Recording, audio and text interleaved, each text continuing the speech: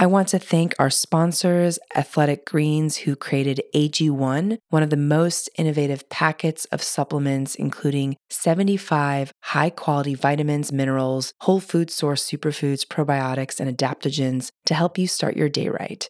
These ingredients support your gut health, your nervous system, your immune system, your energy, recovery, focus, and aging. I personally started using Athletic Greens and love the way I feel in the morning after I drink it. And I no longer have energy crashes throughout the day. And the best part is that it's delicious. The founder of Athletic Greens created AG1 because he experienced a ton of gut health and ended up on a complicated and expensive supplement routine to recover. Right now, it's time to reclaim your health and arm your immune system with convenient daily nutrition. It's just one scoop in a cup of water every day. That's it. No need for a million different pills and supplements to look out for your health. To make it easy, Athletic Greens is going to give you a free 1-year supply of immune-supporting vitamin D and 5 free travel packs with your first purchase. All you have to do is visit athleticgreens.com/Yasmeen. Again, that is athleticgreens.com/Yasmeen, YASMEEN, to take ownership over your health and pick up the ultimate daily nutritional insurance. Hi, my name is Yasmeen Tarehi, and this is Gateways to Awakening, where we host one-on-one conversations with leading experts in wellness, well-being, and spirituality. On today's episode, I'll be speaking with Karista Luminaire, who has more than 40 years experience as a counselor, consultant, and educator to individuals, couples, and families. In her private counseling practice, she integrates her lifelong research on how our early bonding patterns impact our self-identity and adult relationship dynamics. And her powerful, life-changing programs bring in participants into direct experience and embodiment of their true self. She has developed a comprehensive holistic parenting methodology, a leading-edge evolutionary leadership program, and a practical approach for couples to rewire insecure bonding into a secure, functioning relationship. And she's also been certified in both the Gottman Method and Stan Tatkin's PACT Institute. And as president of the Luminary Leadership Institute, she coaches leaders how to be pro-relationer. I found out about her actually through another podcast, and actually took her course and just thought I had to have her on the show. She's incredible, has such a wealth of knowledge in this space. All right, so welcome to the show, Karista. I'm so excited to have you here. Thank you. It's a joy to be here. So to kick it off, I'd love to understand why so many people are confused about love. Well, most people learn their experience of love through their primary attachment figures, and that means whether the attachment figure is present or not. Some people have negligent attachment figures, usually, one or both parents, or they may have multiple parents, step-parents, maybe come through their first experience through adoption. And so that early bond really defines our first experience of what love is and what love isn't. So if I ask people what their definition of love is, they usually draw a blank, or they'll come up with a few virtues or qualities. And so I've really tried to help people understand how their early attachment style affects their adult intimacy dynamics, and to clarify their own particular experience of love, how to define it.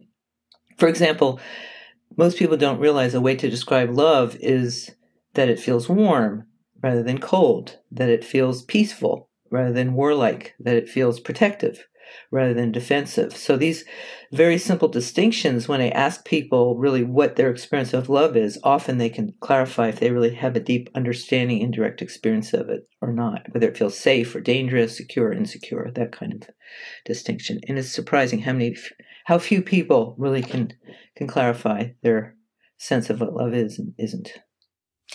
And when do people usually reach out to you in their kind of relationship evolutionary cycle? I mean, is there kind of an age group or a gender that reaches out? And, I sort of just think about my parents' generation, where it didn't feel like there was a lot of understanding about regulating the emotional world and what that means. So I'm just curious, do you have like kind of I have the whole spectrum. Okay. I work with teens. I work with tweens. I work with those who are in their, later adult years and everything in between. My favorite group to work with are younger people, in that I wish I had understood what love is and what love isn't. I would have been a lot more discerning to know when I was in an unsafe or insecure situation, that this was where I tolerated a lot of the experiences because that's what I grew up in and it was familiar, like family. And so now that I understand what love is, I probably would have along the way chosen different partners or not endured a lot of codependency or narcissistic behavior, because in my family that was very normal and was the role I played. So let's talk about the 4 attachment styles, because I think that will kind of set the tone for the conversations on codependency and narcissism. What are the 4 attachment styles? Yes, so this was another distinction that wasn't out in the day when I was younger. I'm now 66, and it's based on the early work of John Bowlby and Mary Ainsworth in the 1950s. The attachment approach has now become quite mainstream. It was esoteric back then. In my dissertation, I used a lot of it back in the day. And so I call it the 4 love styles. It's just more relatable rather than attachment style. But if you hear me use each term, they're synonymous. So the 4 attachment styles are secure attachment, insecure anxious attachment, insecure avoidant attachment, and traumatic attachment. Would you like me to go into some of the distinctions and differences? Yes, please. And also if it's possible that people can have more than one. Oh, yeah. Well, they usually dominate one, but I'll answer that afterwards. Ask me that again. So the secure attachment style means that minimal, 80% of the time, 4 to 5 interactions, one feels in relationship to the other person safe, loved, I'm a priority for you. Those are the general experiences. They feel loved and trust and honored. And this sense of we create security for each other, the relationship's a priority, we're available to soothe each other's distress, we empower each other's true self. It's like you're my go-to person. Now, 80% of the time is minimal.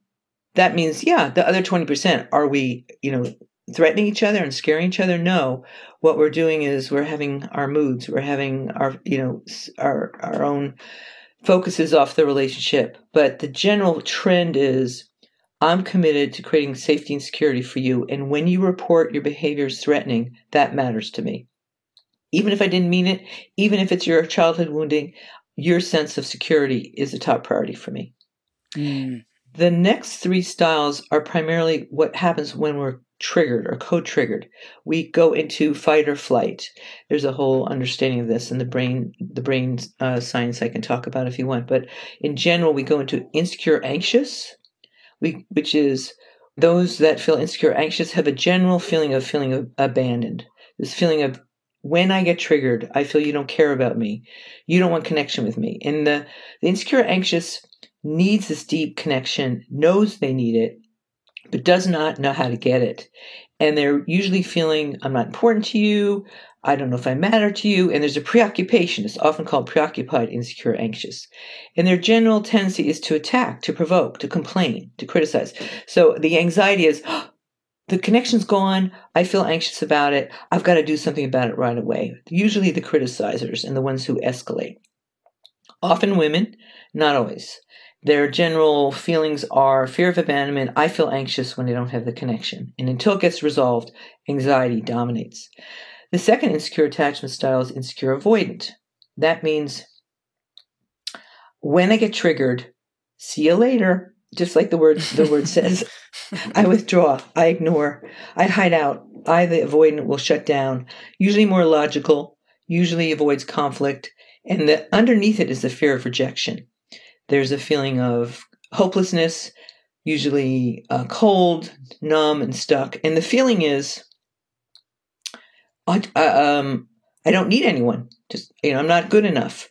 I will just self-regulate because being in connection is too threatening, too overwhelming. I get flooded easily, and I'm avoiding other person, insecure avoidant. And the third insecure style is called insecure traumatic. Some people call it disorganized. It's usually a traumatic reaction when one gets triggered that's disproportionate to what's really happening, because one's really in some PTS memory of something earlier that overwhelmed the psyche. And the general feeling is, I don't feel safe with you. Most of the time you feel scary. I need to protect myself from you. I need to hide from you. I can't control anything. You, other person, feel dangerous, usually coming from childhood conditioning, where one of the parents were very punishing, addiction, abuse, where there was total unpredictability. And the child felt threatened and desperate, most of the time terrified. So this feeling is, when I get triggered, you, other person, you, my adult attachment figure, which our partners become, leave me feeling really afraid of you most of the time. And I have a tendency, my behavior is to explode with emotion, overreact, sometimes be highly illogical, or that's more the insecure anxious, or the insecure avoidant version would be more paralyzed, collapsed, or frozen when I get triggered.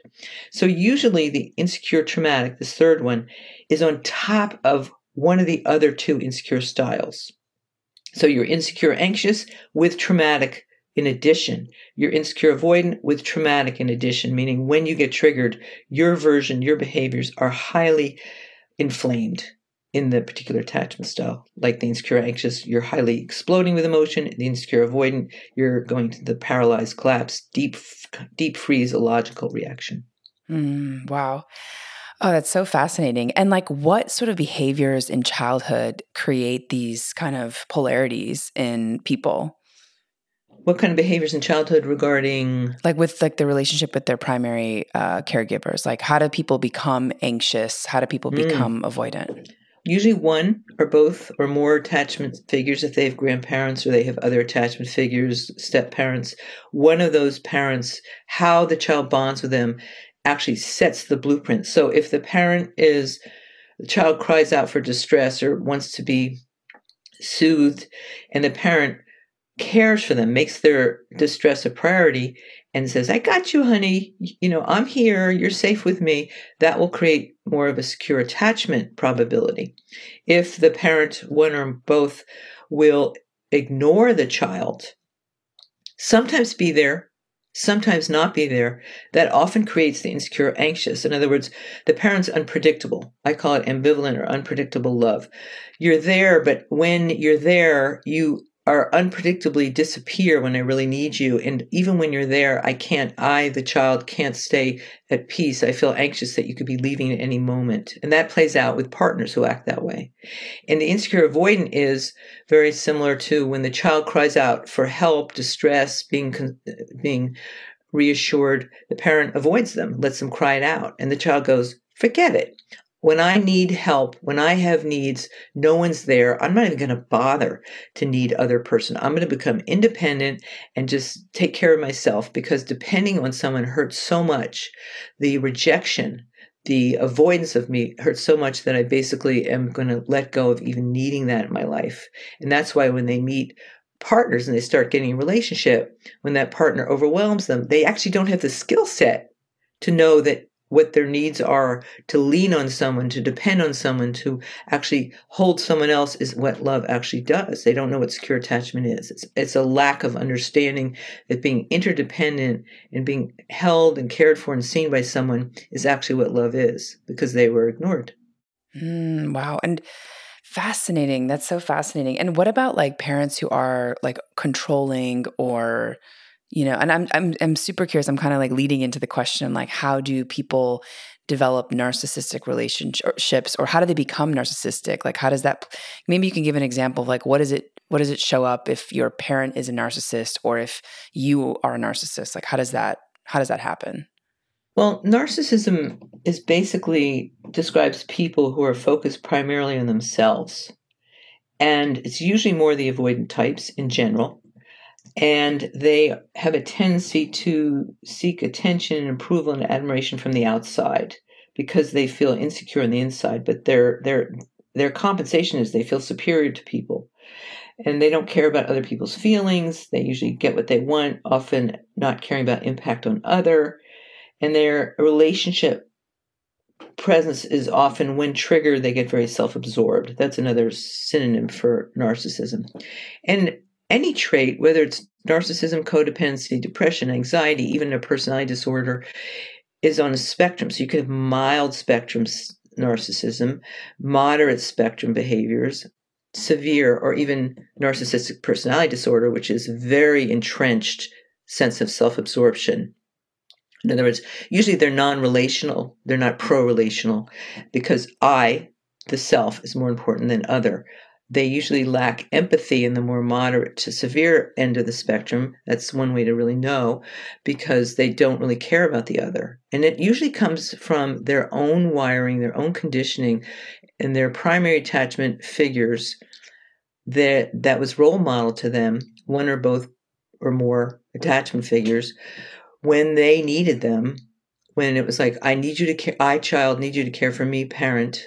The parent disregards the child's needs, has no empathy, and the child learns that this is how one relates. This actually is what breeds codependence often in children, is that the only way I can exist in this relationship is if I care for the parent's needs, because that's when I get love. But if I need to focus on me, it's my turn. It's what I call what about me for the codependent. The attachment figure or the partner later in life will often, if they're narcissistic, won't really read those cues, won't respond to the other person, the other person's needs. And that's usually what I call, and is often called, narcissistic wounding. In other words, parents wounded us in terms of our understanding what to expect from another, that our needs are equally as important, our sensitivities are equally as important. If the parent didn't respond to our needs, we often don't know that. So we can either become like them, which will mean that we're repeating the behavior of being self-absorbed with our later life partners and children, or we'll do the opposite because we played a role of doing the opposite in order to keep the connection with the narcissistic parent. And that is often what creates codependent behavior.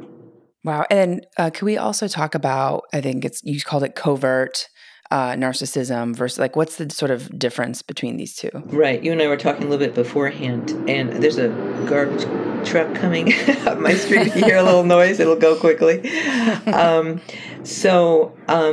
Covert narcissism, I'm talking kind of mainstream, not clinical. This is more for the mainstream. Covert narcissism is, in general, when someone shows these kind of these self-absorbed tendencies, let's just say the lack of empathy, particularly when they cause threatening behavior and you go, ouch, you're hurting me, or I need your attention, and it's disregarded.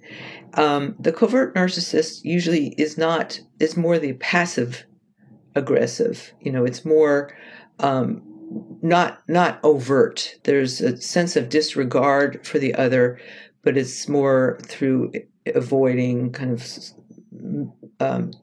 disregarding either verbally or non-verbally, without it being really in your face. And it often, people talk about in the narcissistic spectrum how some narcissists can appear very charming.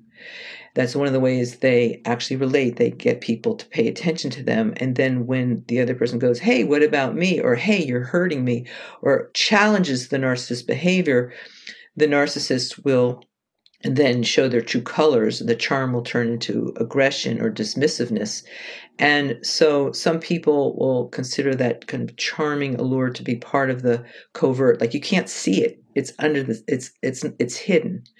And the dismissiveness may be more subtle rather than overt, aggression or disregard. What's an example of dismissiveness? I really want to dig into this because I think, anecdotally, I've just heard and seen so many people who are experiencing relationships with narcissists, and it's just, it's jarring because you sort of start to lose your mind. Yeah, it can make you batty. Depending on what is, this new theme of gaslighting is often the dismissive behavior where let's say partner A is more codependent and partner B in other words, more self-sacrificing. I give up my needs to keep the connection because I can't afford to assert my needs. I, the codependent, I will get rejected by the more self-absorbed, the more narcissistic spectrum partner.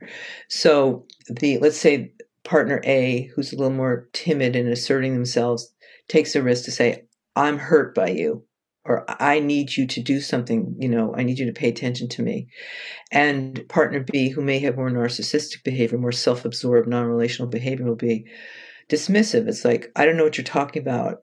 I see you every day. I eat dinner with you.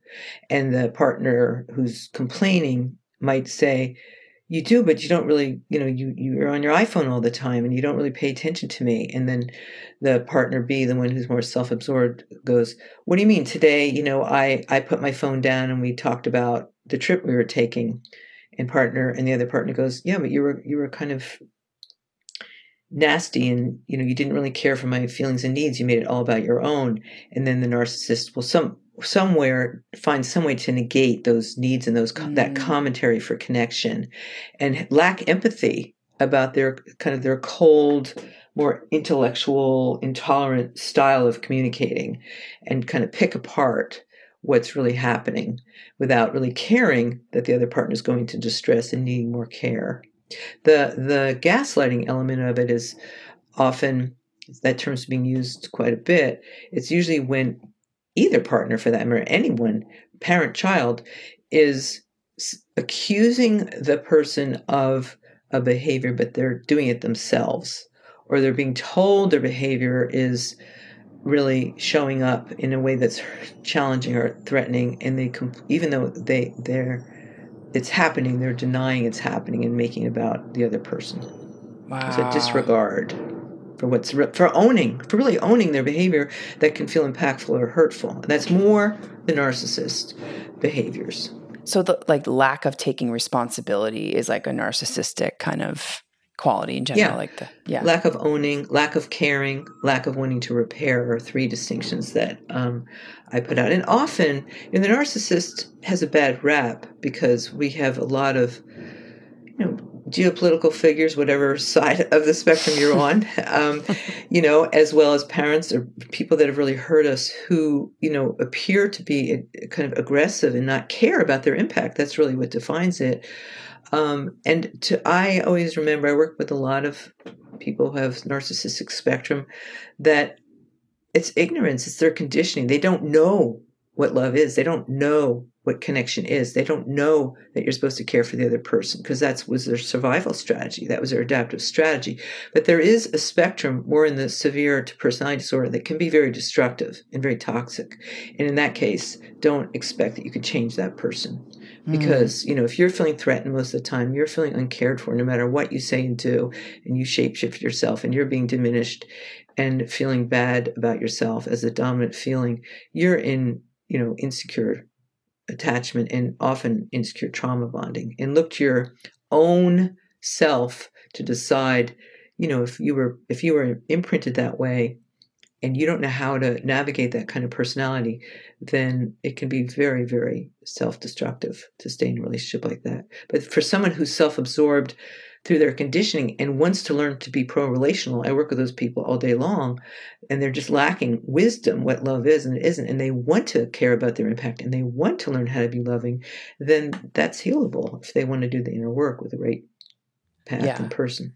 How long does it take to usually become aware, when you have these traits, and then also to do the work to become more pro-relational? I mean, and I just go back to some of the things you said, lack of not wanting to repair the relationship, just kind of the disassociative aspect of it just seems pretty intense. It's spectrum. I mean, what brings where a person's behavior is in the spectrum, how deep the wounding is, how much inner work they've done so far in their relationship to their own attachment figures, even the attachment figures that abandon them, or through death or single parenting.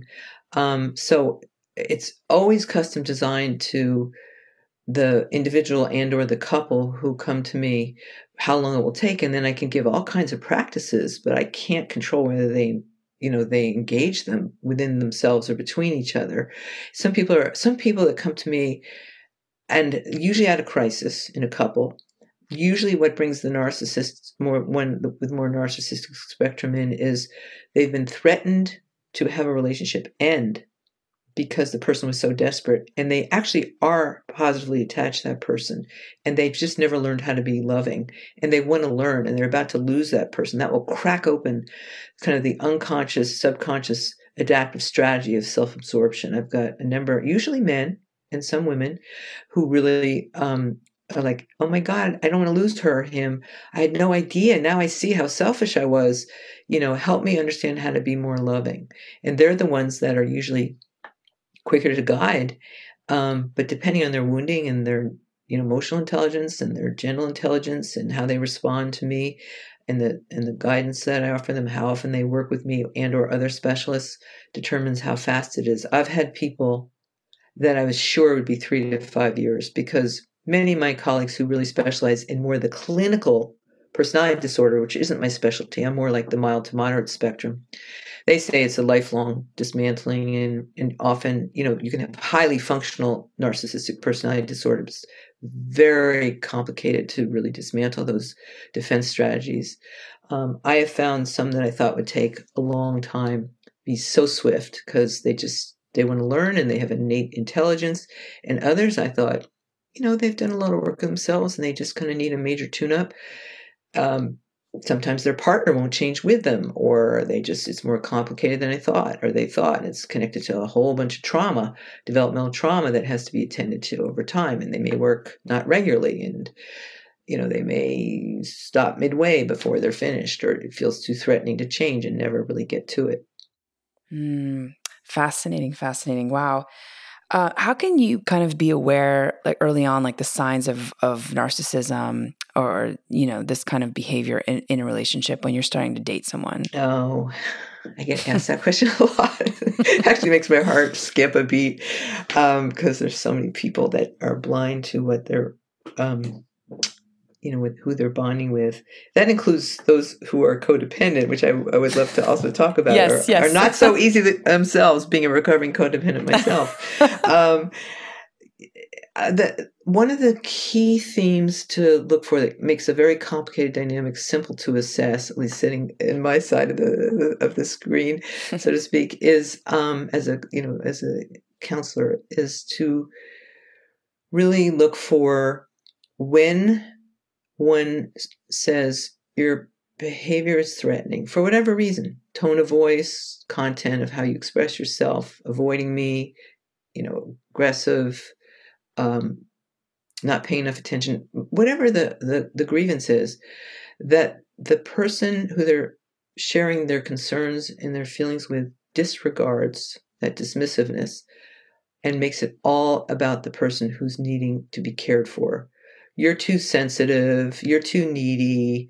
In other words, there's lack of empathy. I don't care that I'm impacting you this way, and I will make it all about you and your problem. And I'm not going to change. I have nothing to look at. When I trigger you, I have nothing to own or repair. That's when I say, don't keep investing. Unless that person, you say, your behavior doesn't feel loving. I don't feel safe and secure with you. I need to get some counseling with you.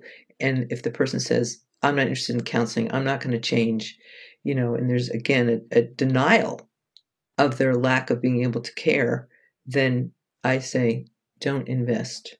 Get out while you can. And is that also true for the covert narcissism? Well, that one is, it's more hidden. And because that person can have behavior that's charming, or they are somewhat healthy, they have some tendency to know how to connect, or they can be manipulative and appear to be loving and caring until they get their catch, so to speak. So yeah, I mean, what you're looking for is whether the person has the capacity to care. And we all go out of care when we get triggered. It's just how do we then navigate back to each other is often where I can really diagnose whether this is a viable relationship in terms of it being secure attachment or healable.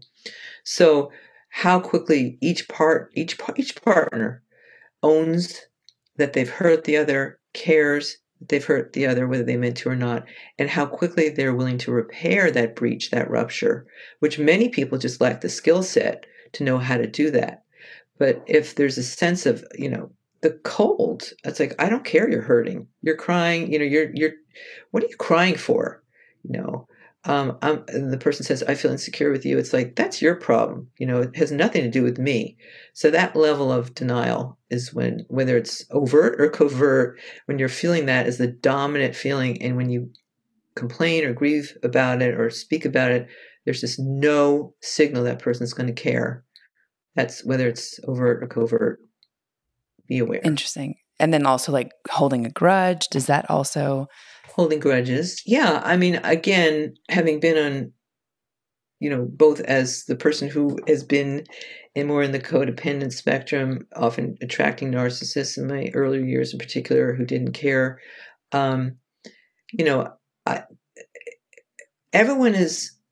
Everyone can go into a grudge. In other words, we get triggered or co-triggered, meaning both are triggered and kind of shut down and get hurt and don't know how to find our way back. If that's the normal go-to, and we hold grudges for more than a few hours, and they go on for days, that is not tenable. I mean, who can feel well when they're being rejected or abandoned like that? What I've found is that most people don't know how to repair quickly. And so secure attachment couples, they fight. They just know how to fight well. So they know that when they're triggered, that they need to really care about their impact on each other and try to repair it, usually within 5 minutes to an hour, unless it's really, really there's a lot of pain. But when we're hijacked in our triggers, particularly if it's connected to a lot of what I call scar tissue, a lot of traumatic experiences that are the same, either that person or in our childhood or other partners, sometimes it takes a while to kind of quiet the brain.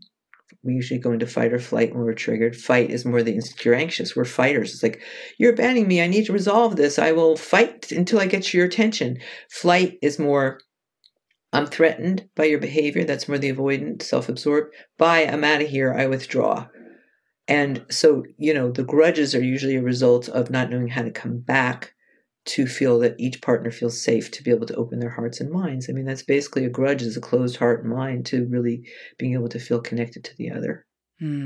Fascinating. Wow. So, Carissa, I want to talk about codependency since I know that was the topic that we were going to focus on. But you're so fascinating. I'm just like, wow, eating this all up. It's just really mind blowing.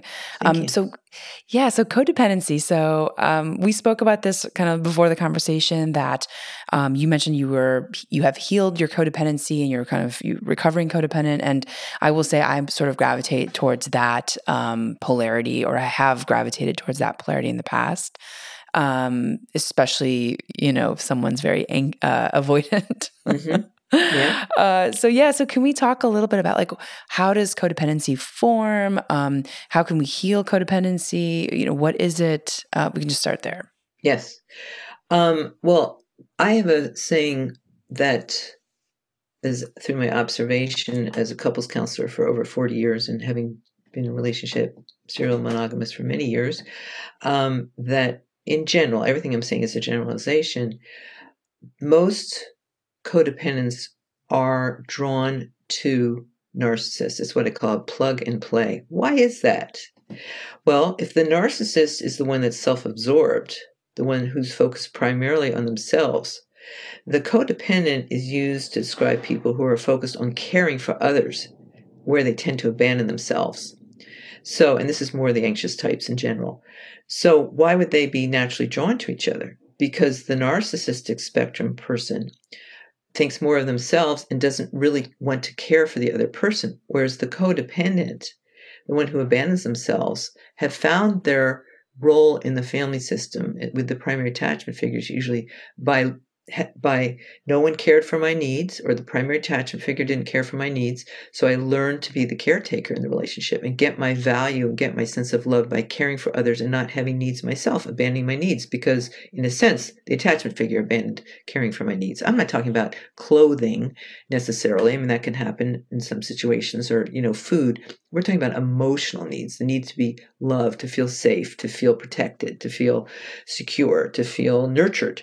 Those are all qualities of what love does and is, to feel that sense of being embraced. And I didn't get that. So I will then give that to the other, to the parent.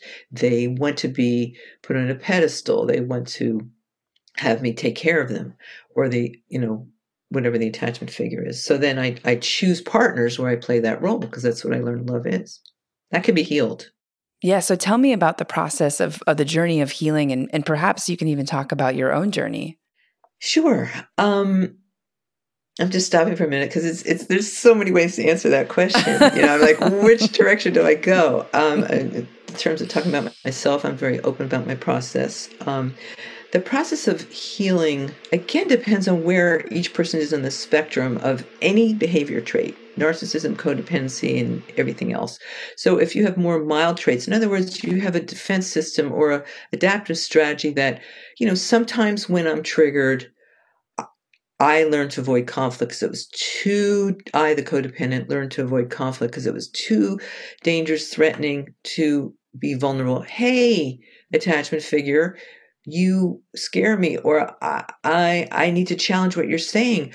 But I, the codependent, won't say anything because I'm afraid you'll abandon me emotionally or physically or make me feel wrong. So I will just shapeshift myself to meet your version of how you want to be loved, self-absorbed person, and put myself aside. I'll abandon myself. And that really is what is going on. So you may sometimes do that and other times speak up and really endure the conflict. You may, so you may be a blend, but the more moderate to severe codependent will basically really put their own needs aside. They've been told they're too sensitive, they're too needy. And so one has to be willing to find their voice. That's, a lot of the kind of metaphor that people use. The codependent has to be able to speak up and say, I have needs too. My needs are equally as important as yours. I'm not going to abandon when you overwhelm me. I'm not going to abandon speaking about it. I'm not going to, suppress my feelings and needs anymore. I'm going to find my voice and speak up. Now, that's not going to happen if the attachment figure, whether it's in childhood or our partners, our romantic partners, become our attachment figures. We work out all our attachment issues as soon as we cross over sexually. All of our attachment needs, that person, we want them to love them in ways we never got to be loved, or we're used to being loved. So if we're in conflict and we suppress our needs, we abandon ourselves, same thing. We suppress our feelings, we abandon ourselves, same thing. Then every incident we do that, every incident that we, the codependent, are suppressing our needs and feelings, particularly if we're aware of them. Some people aren't even aware of them because they never got to develop that skill set. And we don't say something. And it's really the consequence of not saying something can really affect our well-being, the suppression of the truth. Then we are abandoning ourselves and deepening our codependent tendency. But if we take a risk and we speak up, even if it means we're going to create conflict with that person, then we're rewiring that tendency to abandon ourselves. And it's incident by incident. This time, am I going to take the risk with this person? Is it important enough that even if we're in conflict and we have to fight it out, I'm going to put myself on the dance floor and make sure my need is cared for? And so the recovering part of the codependency or narcissism is every time we're in the old behavior of being self-absorbed or which is the narcissist, self-sacrificing, the codependent, we're going to take that opportunity to do the opposite. The narcissist is going to learn to be more caring in their response, and the codependent is going to use that opportunity to mindfully and carefully express what they're needing and feeling. And that's where the codependent is confused. That's where often the codependent will suddenly go, I'm going to have a voice. I'm coming out of the closet. It's kind of like a genie that's been corked up, that all those emotional needs, and the cork pops. It's like, gosh darn it, I'm not going to be codependent anymore and abandon myself. I'm going to have a voice. So every time I feel like I'm suppressing myself and the person's not caring for me, I'm going to care for myself and put myself out there. And often in those earlier phases, because they never got to practice it in their developmental years, they can appear as a very petulant toddler, who finally is the terrible twos they never had. I'm going to exist. That's the 2-year-old. And the teenager who rebels against the controlling parent, I'm going to have my autonomous feelings and needs and speak up. If they didn't have that individuation, then they're starting to have it with their primary attachment adult figure. And it can be very messy and it can come out really sloppy. And depending on if that other partner is also codependent by nature or more narcissistic, or is a secure attachment person who can endure and be compassionate towards this growth spurt, then it determines how long the process is. And if they're doing it with a primary attachment figure, or they're doing it in their life with their colleagues or their children. And how receptive the other person is to care for their needs will determine, whether they get the reward that speaking up is a good thing. So that's generically. I could talk about myself if you want. You can draw a question. Oh, yes. Draw that on me. Yeah, actually, I'd love to ground this in your own experience Sure. and how you were able to heal your own codependency and just, yeah.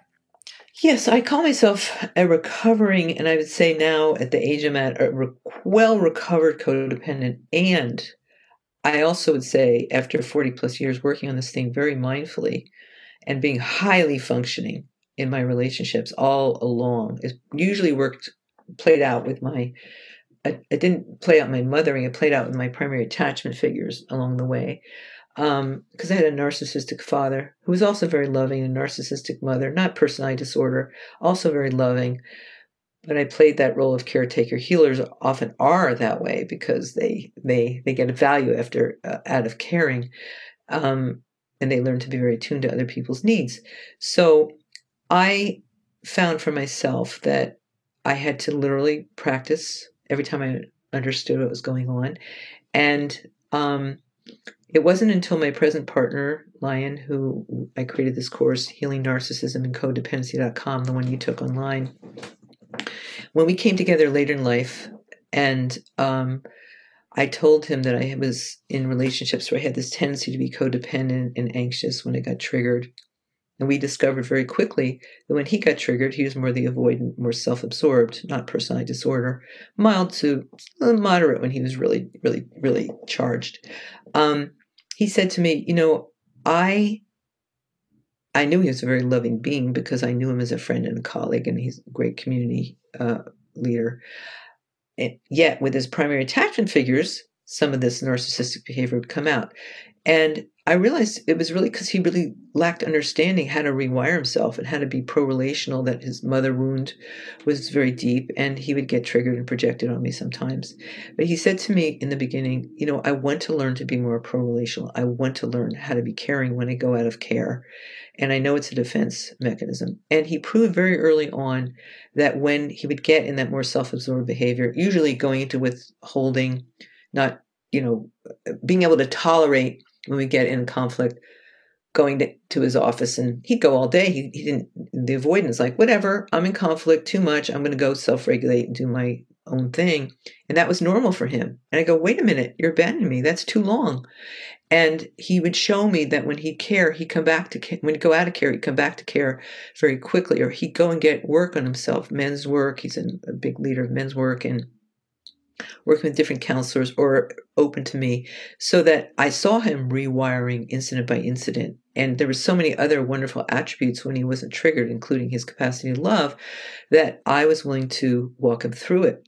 And simultaneously, same with me, I would have to look at where I would go into coing, mild to moderate behavior of avoiding conflict, because sometimes he would remind me when he'd of my parents or of that pain.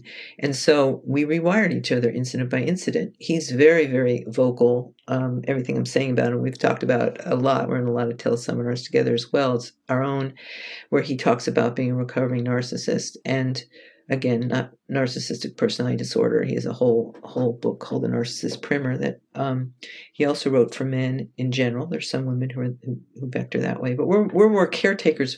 Just with estrogenic brains, we have a tendency more to be caretakers. So it's usually men, because they weren't taught to be pro-relational, to be sensitive. No one really cared for their feelings, right? They would cry, be like, don't cry, you're too sensitive. It's not masculine, particularly in the older generation that I'm in. So really, the recovery is whether you're in narcissistic spectrum or codependent, insecure, attachment responses that you can't really lace to either of these distinctions. Every time you trigger is the opportunity to either practice behavior that's more pro-relational. In other words, we're all go for being more understanding, reducing threat, being more predictable and safe and secure, more caring in positive ways, more connecting in positive ways, or our behavior goes into insecure reactions where we're unpredictable, we're more warlike behavior, defensive, judging, critical. That's what I mean by that. We reject and abandon each other. We ignore each other. We diminish. We suppress. And then we get to decide if we're going to repair that and how quickly we are. So it's not a perfect state when you're recovered. It's an ongoing. So just the last thing I'll say is that absolutely there are times when I find vestiges of suppressing my feelings to avoid conflict, feeling anxiety, not just with him, it could be with other people, colleagues, rarely with friends. I don't attract friends like that, but and I'm self-employed, so it's very rare. But every once in a while, I'll get someone that I'm, even whatever. I'll get someone that is just they're insensitive to my sensitivities. Let's put it that way, and I'm very sensitive. So, I have to practice. Am I going to speak up? And if I may just add, knowing I've talked a lot here, sometimes codependents or people in general, it's okay to avoid conflict. Sometimes it's not safe to share your truth or your feelings or needs with the other person because the other person is incapable out of their conditioning. They are not pro-relational. They are non-relational, whoever it is, personal, professional, relationship. And it's wise to actually not share because they're just going to reject your vulnerability. They're going to be indifferent to your exposure of your underbelly or your heart is going to be denied or diminished. So don't speak up. Know your own truth. That's different. That's different to say, I am not speaking up because I know what's going on and the conditions aren't safe. That's not codependency. That's wise discernment. Right. And then in that case, that person should just leave. Right. Well, if I play off your question, leave the moment, leave the conversation, leave the relationship. Those are all different distinctions. I think maybe we can talk about all three because, if you don't feel comfortable to share, then how do you move forward? I'm stopping because again, I can answer that in many ways. So good question. If you don't feel comfortable to share, then you want to look inside and say, is it just because I'm in my old habit of not speaking up and I have to take a risk here because this person is not scary? They're somewhat open. And I know if I speak up, there's a chance I could really get some care and resolution here, or I could care for them. It's worth the risk. And it's uncomfortable because I have a tendency to be quiet and go into, self-suppression. So that discomfort is the one where I'm saying, that's a chance to rewire.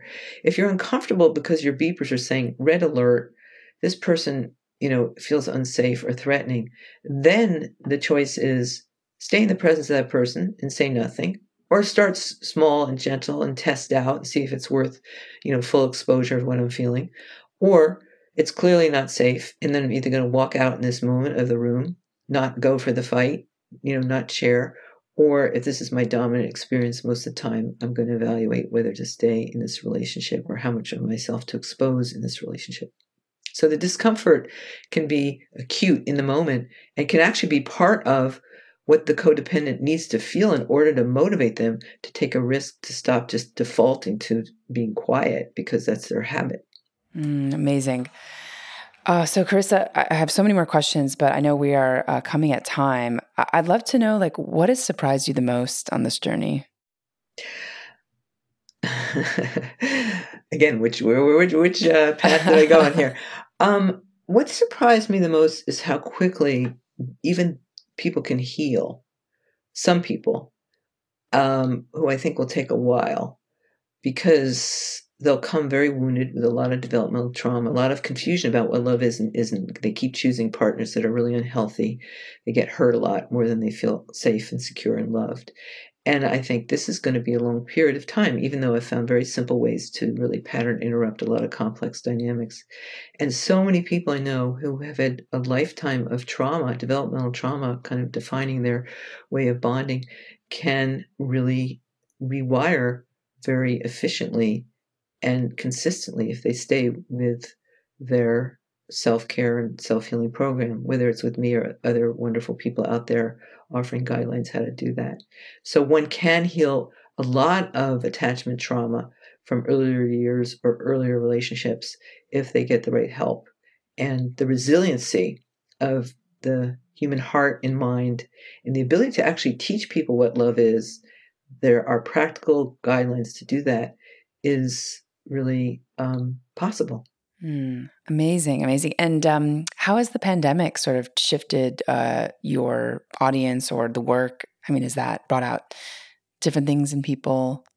Yes, the pandemic. I mean, you said that. Interesting. I had a kind of a visceral reaction. I'm in a warm room in sunny California in the summer, and I actually got chills when you said that. So it really touched a part of me because I have experienced so much extra dynamics to navigate, because what's happening, particularly the first 2 years when people were having to, stay inside and a lot and not have the freedom to be able to have co-regulation. In other words, have another person to regulate them, whereas self-regulation is when we regulate ourselves.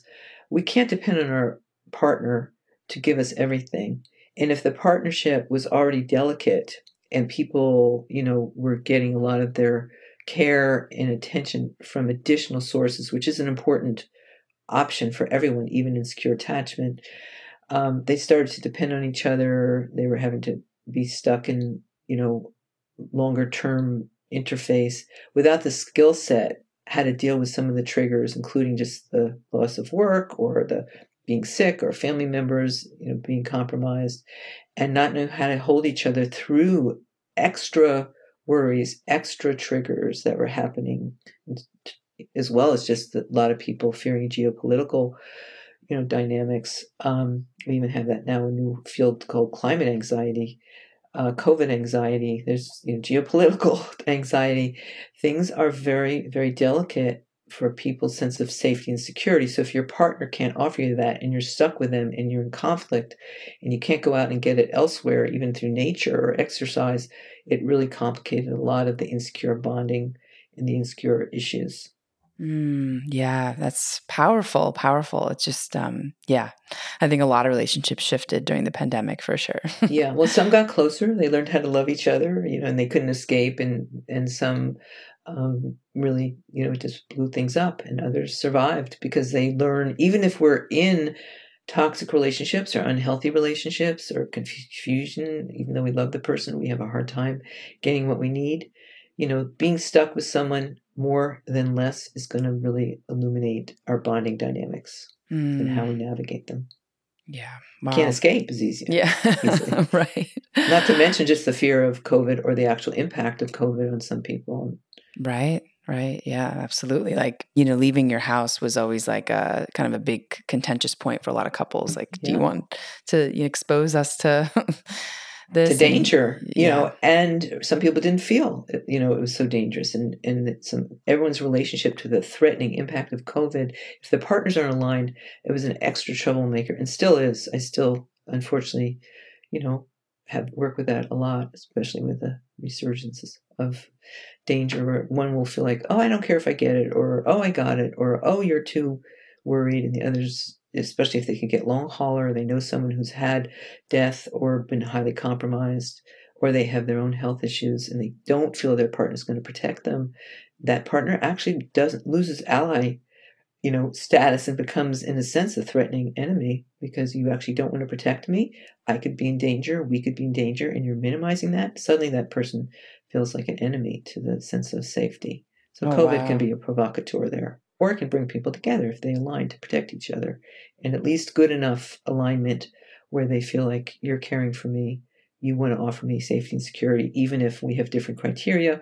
You'll quarantine, you'll wear a mask, you'll whatever if you've been exposed, only because it will help me sleep at night and feel at home in our home. So do it for me. Okay, honey, I might not do it for myself, but if that makes you feel safer because I've been exposed, or, you need a certain amount of time once I've had it, I love you enough that I will wear a mask inside because that'll help you sleep at night. And I love you. I want to care for you versus, you're too sensitive. You're ridiculous. I'm not going to do that. Get over yourself. That's more narcissistic. Wow. Fascinating. I'm taking so many notes. Carissa, are there any resources that you can point folks to in order to learn more about you, your work, your website? Sure. I have a website with my partner Line called confusedaboutlove.com. Confusedaboutlove.com. Within that you can see we have several courses. We're about to post a new one in about 2 weeks, but one that's relevant for the codependency and narcissism. If you look under the courses, you'll see our codependency and narcissism also a course. It's a 10-week course, and you can take a whole lifetime or whatever, but it's very generous. We started as an intro course, and then people wanted more, so it could be bought in 2 parts, or it's I think 197 for 10 weeks and 90 or 79 or 97 for the first 3 weeks, which are the basics. You can go to the webpage, healingnarcissismcodependency.com. Make sure you can either find it through our website or just do that. Make sure you spell narcissism. And healingcodependencynarcissism.com. And you can just listen to the free intro on the homepage and see how we define it. Never take the course. And then we have lots of blogs on our confusedaboutlove.com, some on narcissism. And I work online with people all over the world through Skype and Zoom and FaceTime. They really have to want to, rewire to do that. And if people are interested, they can write me an email paragraph of what is going on. And I have to make sure it's in my wheelhouse. And my practice is quite full, but I go through phases and see if I can support them, and I kind of give them my policies and rates and all that. And we explore if it's worth it or not to connect. Amazing. Oh, Karissa, thank you so much for your time. This is so wonderful. I just really learned a lot from this conversation. You're welcome. So if they want to get a hold of me, they can contact me at Karista@confusedaboutlove.com, Carista. And just know you can heal, and your partner can heal. Some of the best, healthiest relationships are those that had a lot of trauma and want to use the relationship to heal each other, how to heal these anti-relational, non-relational reactions to being loving, pro-relational. And if partners want to heal each other, it can be quite remarkable. You don't have to be afraid if you have a lot of confusion about love, whether you can learn to be loving. Oh, I love that. I love that so much. Amazing. So for our audience, thanks for joining and for listening. In this episode, we learned about attachment styles, narcissism, codependency, and how to heal from that with Karissa Lumineer. And you can tune in to Gateways to Awakening, where we host one-on-one conversations with leading experts in wellness, well-being, and spirituality. Thanks again.